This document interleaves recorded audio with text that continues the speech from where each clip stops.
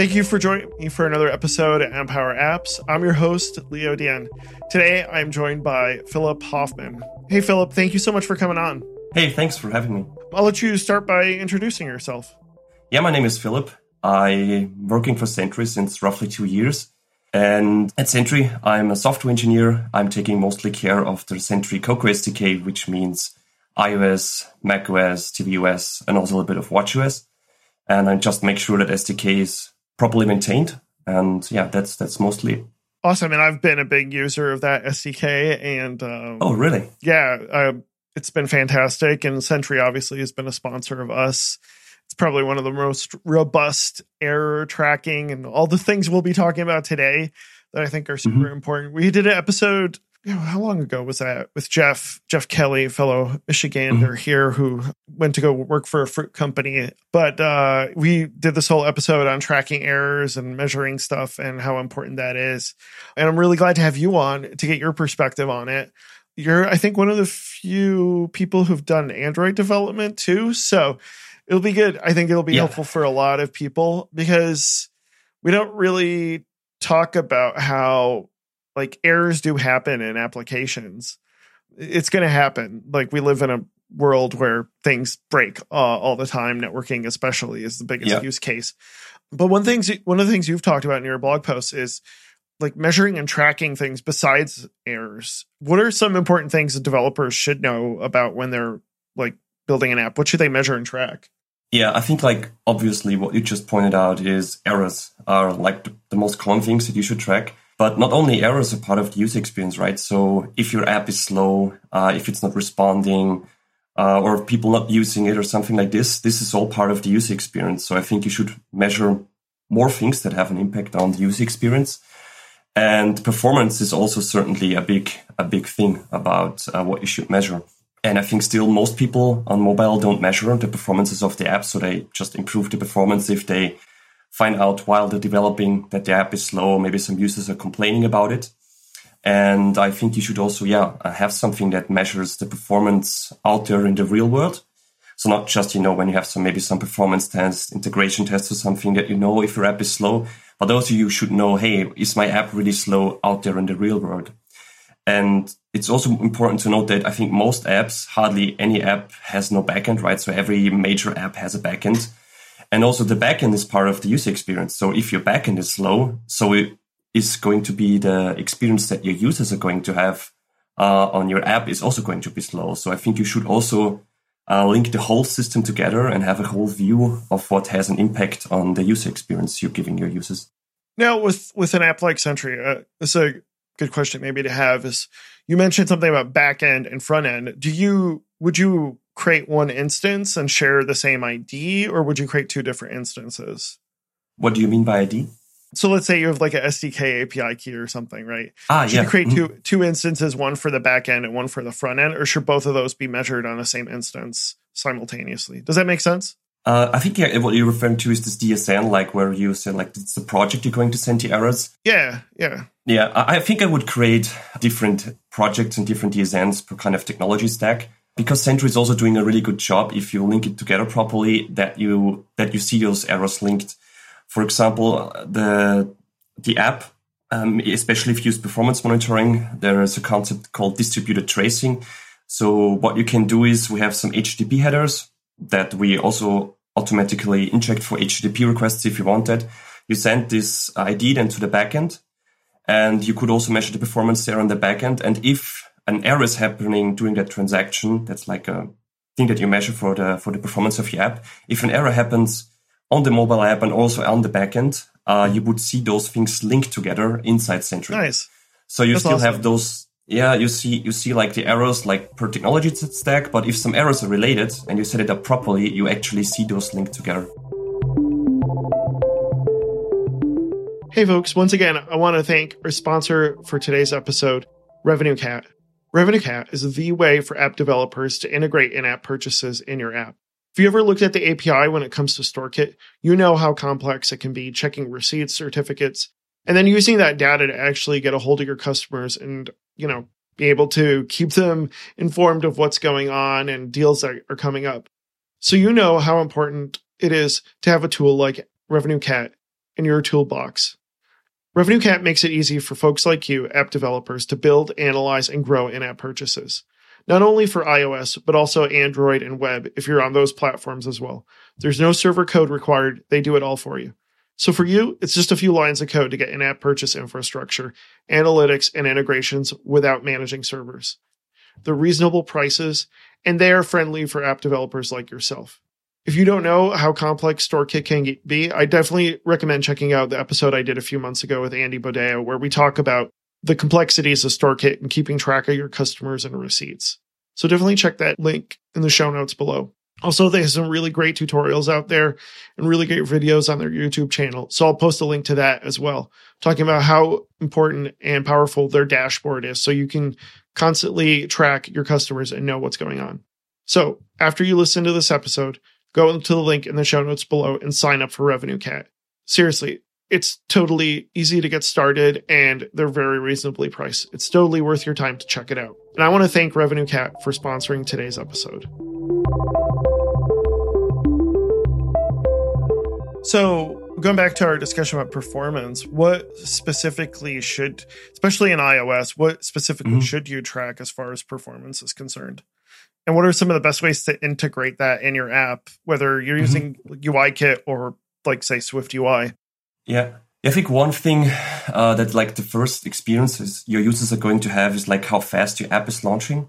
So one thing would be App Start, for example. You know, if your app is really slow, then especially like if you have apps like Google Maps or Apple Maps or things that you use on a daily basis or for transportation, and you just want to quickly check what's the fastest way from getting A to B or something.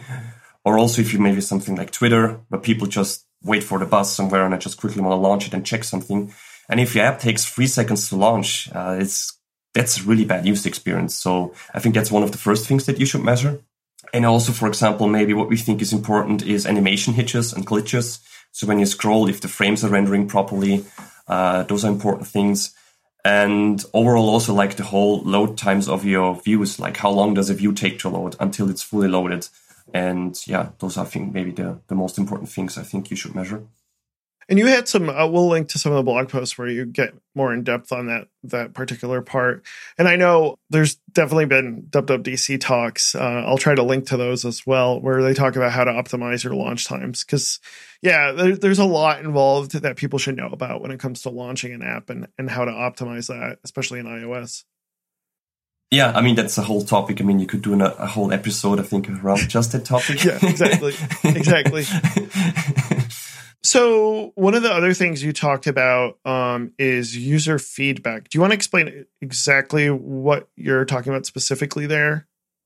User feedback. Yeah, I mean, user feedback is a very simple feature. So we already had this on JavaScript for, I think, quite a few years. The whole concept is that if your app crashes or maybe there's some bad experience happening, you can prompt the user with your own dialogue or whatever way that you want and ask them for feedback. And they can just write in, okay, this is my name and this is what's happened to me. And I can just send you feedback. And then you can look at this directly at Sentry. The good thing is that we also link those together with errors. So what you could easily do is we have an API for asking the Sentry SDK, hey, did I crash on the last run? And if I crash, just give me the error ID, the event ID. Then I can prompt the user for some feedback, and then I just send it to Sentry, and Sentry will match that together. So you will see the user feedback and also the exact crash that happened with all the stack trace information that you need. That's really interesting. I hadn't thought of that. And then like the user can like specify details and things like that. Kind of similar to what you get on a Mac, I guess, where like it says here, put in any notes, your app crashed, reopen or which is very cool. Yeah, similar to that. How are you going to add that to the Apple Watch? Because I'd love to see that. But I have no idea how you get users to add feedback because it's already a pain in the butt to add text on an Apple Watch. Yeah.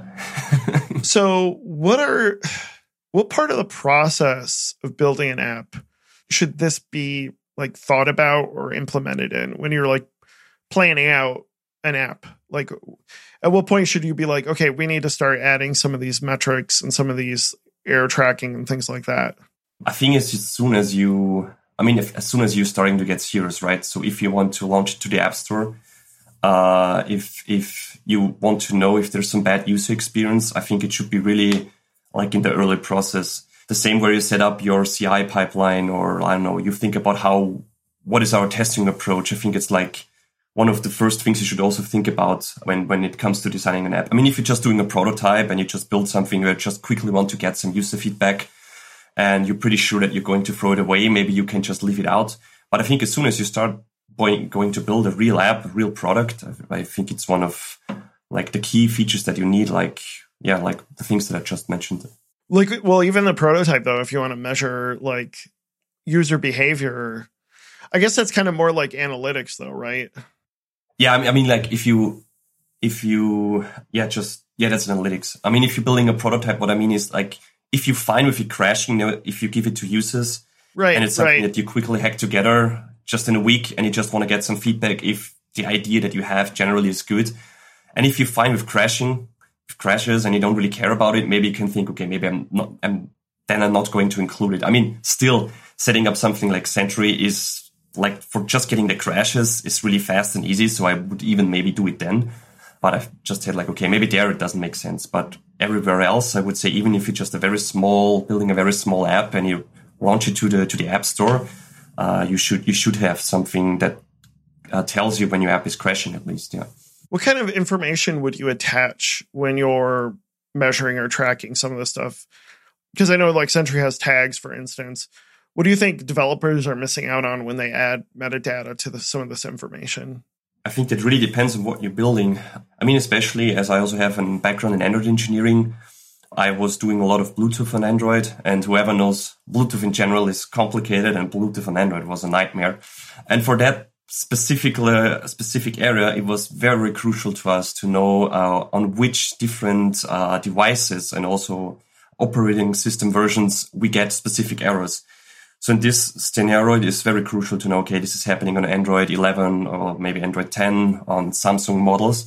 And I think this depends on whatever you're currently building, this metadata that you want to get. So Sentry in general adds a lot of metadata for you. So like which device you're using, operating system level, which language is set, how much memory the device has, and loads of different, in general, things that are kind of related to the device and the user where he is. But then I think, it's for you to decide what is important for me. So you can set tags to maybe put your users into different groups. I don't know if he has some feature enabled specifically, you can add a tag or something. And I think I would just think, okay, when I'm going to investigate this issue, what is important to me that I want to find out? And then you can attach this information easily to every event that you send to Sentry. Yeah, that's a really good point. Well, you mentioned Bluetooth, but how about like networking? Are there anything specific to networking that you would recommend, like our good best practices when it comes to tracking errors or measuring performance? I mean, what we hear quite often is that people would like to see the exact request to send to the backend. They would like to know like what parameters they passed on. And I think one of your previous podcasts, the guy also explained that they were exactly putting this metadata into Crashlytics. And then they exactly had, okay, when we see the error, they could go to the backend guys and tell them, okay, this was the exact request that we sent, and this was the response that we got. And with Sentry, it's even cooler because we work on most common backend platforms, like we support every major backend language. If you set up performance monitoring properly and you also get these trace IDs passed to the backend, those two web requests are actually anyways linked together. So if the backend sends you back an error, you don't even need to add all this extra information to parse it, to store it somehow, and then add it to Sentry, because Sentry will do the magic for you and will tell you exactly, hey, this is the error that occurred in the backend. And it's then easy for you to reach out to the backend developers and tell them, okay, this is what we sent, this is what we got, and this is what the problem is. Yeah, that's like really powerful because like if you don't know what the heck is going on the back end, you don't know like what you're doing. Yes, exactly. One thing I wanted to ask though is how can you do that in such a way where you respect the privacy of your users, I guess. You know what I mean? Because sometimes there's metadata or information that's sent that you shouldn't see. You know what I mean? Yeah. I mean, in that case, what I just said, it makes sense. So you don't have to take the whole request parameters, which might contain some sensitive data. You just make sure that, I mean, but per default, we don't even attach this to the spans that we create. So it's just maybe the URL roughly where you're pointing to. But if you set up distributed tracing and you also make sure in the backend then that you don't send this sensitive data to Sentry, you still get the link and you still know what's going on without leaking the personal information of your users. Okay. Yeah, that's what I kind of figured. So if you have some of these errors or performance things, what are some tools that you would recommend to help with fixing and alleviating some of these problems? Or what are some tools that you use? What are some development tools that you use to help you fix some of these issues, such as networking issues and things like that? Like, again, I mean, the things that I just said, I mean, Sentry is really powerful at that. So you could, I mean, generally speaking, you could manually attach to your app and see what parameters are sent to the backend and wait for the exact response and keep that. You just track this. But what I also did when I prepared for the Mobiles Vitals workshop and blog posts, I also played around a lot with Sentry. And it's sometimes really hard if you build an SDK to still, be in the perspective of the developers that are using it. What I really found most valuable is trying to get these two links between the front end and the back end. And the cool thing is also that even if you have a backend that's really huge with loads of microservices, you would still get the full picture. And I also found sometimes myself, when I was trying to play around with an app, because those profiling tools, this Xcode, for example, uses to show you where are the slow parts of my application. So when I was building some parts in the Sentry SDK where I was thinking, okay, is this slow? Is this fast? Or how would this actually look like in a real app? So I was just playing around with open source apps, bigger ones, Firefox, for example, because it's open source. I found myself playing around with, okay, I created my own Sentry transactions and sending them to Sentry because those are the specific points in SDK that I wanted to measure. And I saw those transactions in Sentry and I saw, okay, this is fast, this is slow. And I also saw the link between the front end and the back end. And this is really cool because I mean, you can play around maybe with some network intercepting tools or with Xcode profilers. Those are really, really powerful. But also sometimes for me, the learning curve is a little bit high because you need to invest some time to fully understand, okay, how does this work? Where do I see, how do I find out where are my points that I actually want to measure?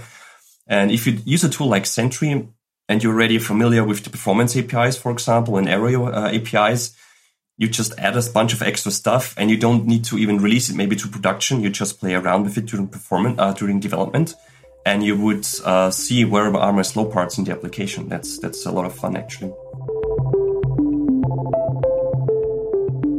Hey folks, I want to let you know about one of my favorite sponsors of the show, AppFigures. AppFigures is the leading platform for mobile app makers to track and grow their apps. It's packed with tools for reporting, optimization, and competitive intelligence. If you're making money with subscriptions, you need to know how to stay on top of those numbers, and AppFigures is definitely going to be the way to go. They have some great tutorials and articles at appfigures.com that you can check out to help you get started on what you can do to help optimize your app. They also have a really good YouTube channel you can check out where they do things like This Week in Apps, where Ariel gives you updates on what's going on with the App Store, as well as live keyword takedown. So you can see how your app maybe could best optimize what keywords it uses. It's really easy to integrate with your app, and it's really easy to get started. So go ahead, go to appfigures.com and use the special code EMPOWER3030 to get 30% off for the next 3 months. There's no reason for you to just go ahead and give this a try. Again, EMPOWER3030. Go sign up and use the code and get 30% off for the next 3 months.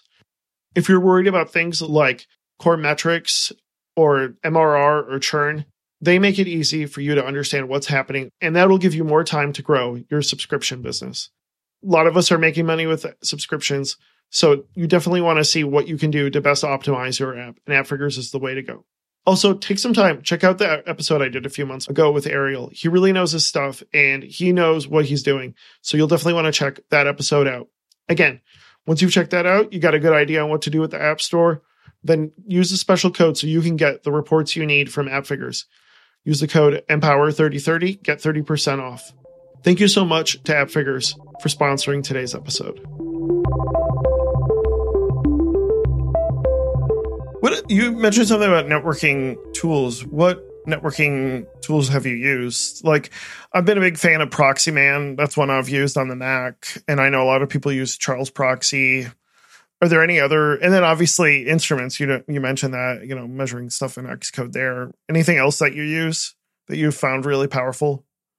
I mean, what's always really fun to understanding an API is also Postman. I'm not sure if you know it. Like that's where just you catch some requests and do some replay to see, okay, if you just want to know how does the backend respond. That's a lot of fun. And also it's always good if you have a good backend that is easy to set up to run locally. That's also usually a lot of fun when you have the app hooked up to your local backend and really seeing like how does the HTTP request go in, what does it do? But for that, of course, if the backend is a completely different technology, it's hard for you to maybe understand what's going on. But it's also usually a lot of fun playing around with the backend then. What are some other things developers should know about when it comes to some of this stuff? Like whether it's error tracking or dealing with errors and things like that in their app? Some other things to know about. I think one thing maybe that just came to my mind is that what you never want is that your users start complaining, right? So if there's something wrong, you should even know before your users, right? So it doesn't matter which tool you're using, but I think one of the key aspects is if you, for example, release a new feature and it's maybe critical and it might be that some things are crashing or some things are not working properly. As soon as you release it, and it's really, maybe you tested it well, you have a good test coverage, you have CI pipelines, you have QAs that even tested it. And then suddenly somewhere out in the real world, it starts breaking down. And you want to know this immediately, right? So there should be maybe something that, I don't know, your phone starts beeping or ringing and it tells you, hey, look at this. There's something going on. There's something happening. And you should, as soon as your users start writing bad reviews, you should already be fixing the bug and not just waiting for, I don't know, bad App Store reviews or maybe customer support telling you, hey, this feature is broken. A good thing is, I mean, if you set it up properly, it doesn't matter what you're using. You already know. I think that's also helps you to sleep better if you release something. That's maybe I would say so. Could crash. Yeah. You mentioned something about customer support. Is there any way to help, like, let's say you're a bigger company and you have like a support team. What are some ways that can help you identify what you might see in your error tracking applications, such as Sentry, help you connect your support to what might be tracked in in something like Sentry, for instance? I just know, I don't know all the integrations we're having at Sentry. I just know we have plenty of integrations. So I think what's also really cool is if your error tracking tool supports those different types of integrations. So, for example, if you're using Jira to keep track of the bugs that you're having. So, for example, in Sentry, what you can easily do is you could just, there's a major crash happening, and you could even set some rules, some thresholds. Okay, if a crash is happening, 100 times within a minute or something, just please create a Jira ticket. Could also be a GitHub issue with some links, and it will just, pop up in Jira. It will also notify maybe some people that you want, that some developers are looking into it. And maybe if your support engineers that use whatever platform they're using, they can maybe then look into Jira or also into Sentry and see, okay, those are the current major bugs right now that are happening. And you could also directly see, okay, is somebody already working on it? Or maybe the people could comment in Jira and say, okay, some users added this information, some context that's happening. Because I also know that Jira has a really good integration, or Zendesk, for example. I was going to say Zendesk, yeah. Yeah, they have a good integration to Jira as well. And it really depends on your technology stack that you're using. So I could imagine that there are multiple ways where you could link those systems together to get a better overview of what is happening currently. So before we close out, one more question that I had was, what are some things that managers can do to kind of help their development team handle these errors and track what they should be tracking when it comes to like performance and things like that? I think one of the most important things is that managers give their team the time to look at errors and also kind of including into the daily process. And also especially when you, for example, release a new feature that you plan on giving the team time that there might be bugs, that they can fix it and they're not already busy with building the next big feature. And I think also kind of setting clear expectations. I think what most people don't do is, thinking about, okay, what is acceptable? How many errors do we want? So how many crash-free users or crash-free sessions do we want to have? what should we fix immediately? So if you immediately fix every single small crash or minor bug that comes in, especially if you get bigger, you won't be doing anything else than just fixing bugs, and you won't get anything done. So I think you should also set clear expectations. Okay, what types of crashes, what types of issues are things that where really everybody needs to stop and we need to immediately fix this? And then also give an understanding, okay, maybe some other features are delayed because of that. And what are the things that can maybe wait? So maybe I do like once a week where I just fix some bugs or something, depending also how many issues you're having. And I think that's what a few things that managers can do. And also giving kind of clear responsibilities. So before I joined Sentry, I've worked at MySugar, where the last year we were like 10 to 15 Android engineers. And what always was really tricky was like whose responsibility is it to fix certain bugs, because the application gets bigger and there may be some parts that nobody ever touches. And then you need to clearly set expectations. Okay, who is going to look into Sentry on a regular daily basis and maybe is taking a look at the things that are crashing and distributing this to the correct teams and kind of, distributing the bugs that are happening. What is pretty cool in Sentry, for example, is that on GitHub, there are code owners that you can define, for example. So like certain errors that are owned by certain teams or certain people. So if your app gets starting bigger and bigger, you just have those folders maybe in GitHub. And you can link those directly to Sentry. So if you set everything up properly and there's an issue happening somewhere, I don't know, in the Bluetooth stack that you're building, those issues in Sentry would automatically be assigned to the correct people. And the people would also get some notifications if you set them up. So I think distributing this properly is something that, can also help the team to succeed. Hey folks, I wanted to thank a sponsor of today's episode, Sentry. Sentry is the way to track errors and understand performance issues in your app. It's super easy to integrate. They have a Swift package as well as CocoaPod and other ways you can integrate their tool set into your app. If you want to know why your app is crashing or whether there's certain edge cases that happen, Sentry is definitely the way to go. Simply go to Sentry.io today and check out their tool set and sign up. It's really easy to get started, and it's the way I'm tracking errors and understanding what's going on. They have a great team that will support you and help you get started. So go to the link in the show notes below and try Sentry today. Thank you again to Sentry for sponsoring today's episode. Yeah, that's an awesome idea. We all here in the Apple space, we always talk about how we wish Apple did a better job with triage.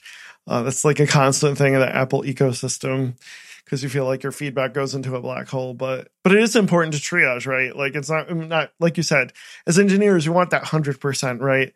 We want everything to be fixed, but sometimes that's not like the best option if you're only affecting very small amounts of your customer base. So yeah, I love that. That's a great point. I'm going to ask you one more question because we don't usually have Android developers on this podcast, but I'm just kind of curious, like you've been doing iOS development for maybe like 2 years or so, right? Yes, exactly. Yeah. Yeah. Since you joined Sentry, what's been your biggest, what's kind of like your compare and contrast? What do you feel about working in the Swift and Apple space as opposed to, I'm assuming Kotlin and Android space? What's been your biggest revelation as far as the differences between the two ecosystems? Yeah, biggest revelation. I mean, I maybe start with just some background. So when I studied, that's already a couple of years ago, maybe like 9 years ago. I once touched Xcode.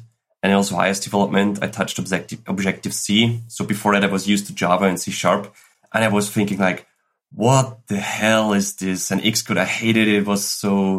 It just didn't work properly. The whole thing was so different, like Apple is. Were you a Visual Studio person? No. I didn't also like Visual Studio. But then I started doing it. No. Visual Studio Code is pretty excellent. But Visual Studio, Visual Studio... Because you said C#, that's why I was like... Yeah. I also did C#. Yeah, before I did Android, I did C#. Yeah, I was a C# developer as well. Yeah, Visual Studio was pretty nice. It was way better than Xcode back then. Right. I didn't touch it the last 5 years maybe, so I have no clue how it's looking like same here. Now. Yeah. But then I started, on the university, I was playing around with Java a lot, and I was used to IntelliJ IDEA. And then at some point in my first job, there was just an opening where they asked me like, hey, do you want to do Android? And I just kind of went into it. And then Android Studio was like, oh my God, that's such a nice idea. You know, you can refactor everything. And it was before people made jokes about Gradle that everything took hours. So this was actual Android development studio and not Eclipse, because from what I remembered with Android development, a lot of it used to be in Eclipse. Yeah. No, I started when Android Studio was already getting popular. Okay. So I missed out on Eclipse. So I was lucky back then. And yeah, then I just did do Android development. But Android engineers especially know this. So you need such a powerful computer right now to be able to do Android development. I mean, now with the new MacBook Pros, I think you're pretty fine. It takes like ages. Gradle was always a nightmare. But anyway, it was fun and I enjoyed doing it. And then when I joined Sentry, we already had some Android engineers and I just had to jump on Apple. So I had to learn Objective-C and Swift. And it completely changed my way of thinking. You know, I always felt, okay, I'm not really thinking too much about the ecosystem. You know, I'm thinking about the development principles that are true for every language. And loads of things are actually pretty similar between Android and iOS. And after a while, I actually started really liking Objective-C because I think it's actually a really, really nice language. I mean, despite of all the verbousness, you have to write so many lines of code and like those brackets. But at some point, if you get used to it, I think the API designs and everything are pretty neat. And I really liked writing Objective-C, and I still do, because on a daily basis, all the SDK code is still written in Objective-C mostly. Yes. Yeah, it is. And then after working for Sentry for, I don't know, a couple of months, I helped out on the Android SDK, and I had this moment where suddenly like Java looked super weird to me, you know. I was looking at Java and Kotlin code and was like, oh my God, what is this? This looks so ugly. And Java, you know, I also don't like Java. Java is a really, on Android, you're stuck with Java 6, 7-ish or something. So it's also not great. Oh, is your Android SDK in Java still? Yes, still in Java. Okay. Because some customers, you know, we also have like it's a Java SDK, so people also use it on the backend. And especially on the backend, Kotlin is not that popular, and they just don't want to add this extra 1 megabyte. And, you know, that's why it's still in Java. So, yeah, so at some point I really started to liking Objective-C, and I really still like it. I'm also, you know, almost a fan of Xcode. I mean, we all know like it's sometimes a really can be a pain. But some things are really, really nice. Like it's faster than Android Studio. The testing APIs, so like for performance and things, are really, really amazing. So if you once get used to these error messages that just pointing in completely weird directions, if you kind of, you know, at some point start understanding this, I actually really started to like Xcode and Objective-C because it's really stable and also blazingly fast compared to Android. And this now brings me to your question, right? So what are the different gotchas? Yeah, so Android Studio is still, you know, it's way nicer. I still think that Kotlin is a way cooler language than Swift. So there's a few things that, you know, that you can express with a few words in Kotlin than you can do in Swift. So the language is putting a lot of thought into making it very, very precise and easy to write and to understand. But on the other hand, I mean, Android Studio is so loaded with so many features that whenever I open it up, it takes 2 minutes until it's ready to, you know, updating all the indexes and doing so many things. And Xcode usually, and I'm just talking about SDKs, you know, our SDKs are pretty small. So if you open up a real world app, it takes like for ages. So that are like two things, like Android Studio being very powerful, but really slow, and Xcode having way less features, but it kind of makes sense because all those features kind of work, and they're fast. And yeah, that's maybe a short summary. Yeah, that's really interesting. I'm just kind of curious. Yeah. Yeah. I've never I have, you know, I'll sometimes get into Android development just to try it out, but never really like spent time on it. But yeah, I find that interesting. Anything else you wanted to mention before we close out? On this on the Android versus iOS topic? Or no, just error in general, like as far as like error tracking or any of that stuff. I think we covered it. Seems like yeah, it, right? Mostly. Yeah, I think so, yeah. Well, thank you so much, Philip, for coming on the show. I really appreciate it. Yeah, thanks for having me. It was fun talking about error monitoring and Android and iOS. Yes. Where can people find you online? Of course, on Twitter. My username is Phil__Hoffman. because Phil_Hoffman was already blocked, taken by somebody else. Of course, on GitHub, Sentry, Cocoa SDK. We also have a Discord channel. So the easiest way to find it is just go on GitHub. There's a link for Discord. Yeah, that are maybe the easiest way to reach out to me. Well, thank you so much for coming on. I will have a link to some of your blog posts as well. People can find me on Twitter. I'm at LeoGDM. My company is BrightDigit. Take some time to like and subscribe if you're watching this on YouTube. And if you're listening to this on your favorite podcast player, please post a review or subscribe. It's been fun. And I look forward to talking to you in a couple of weeks with our next episode. Have a good one. Bye. Bye.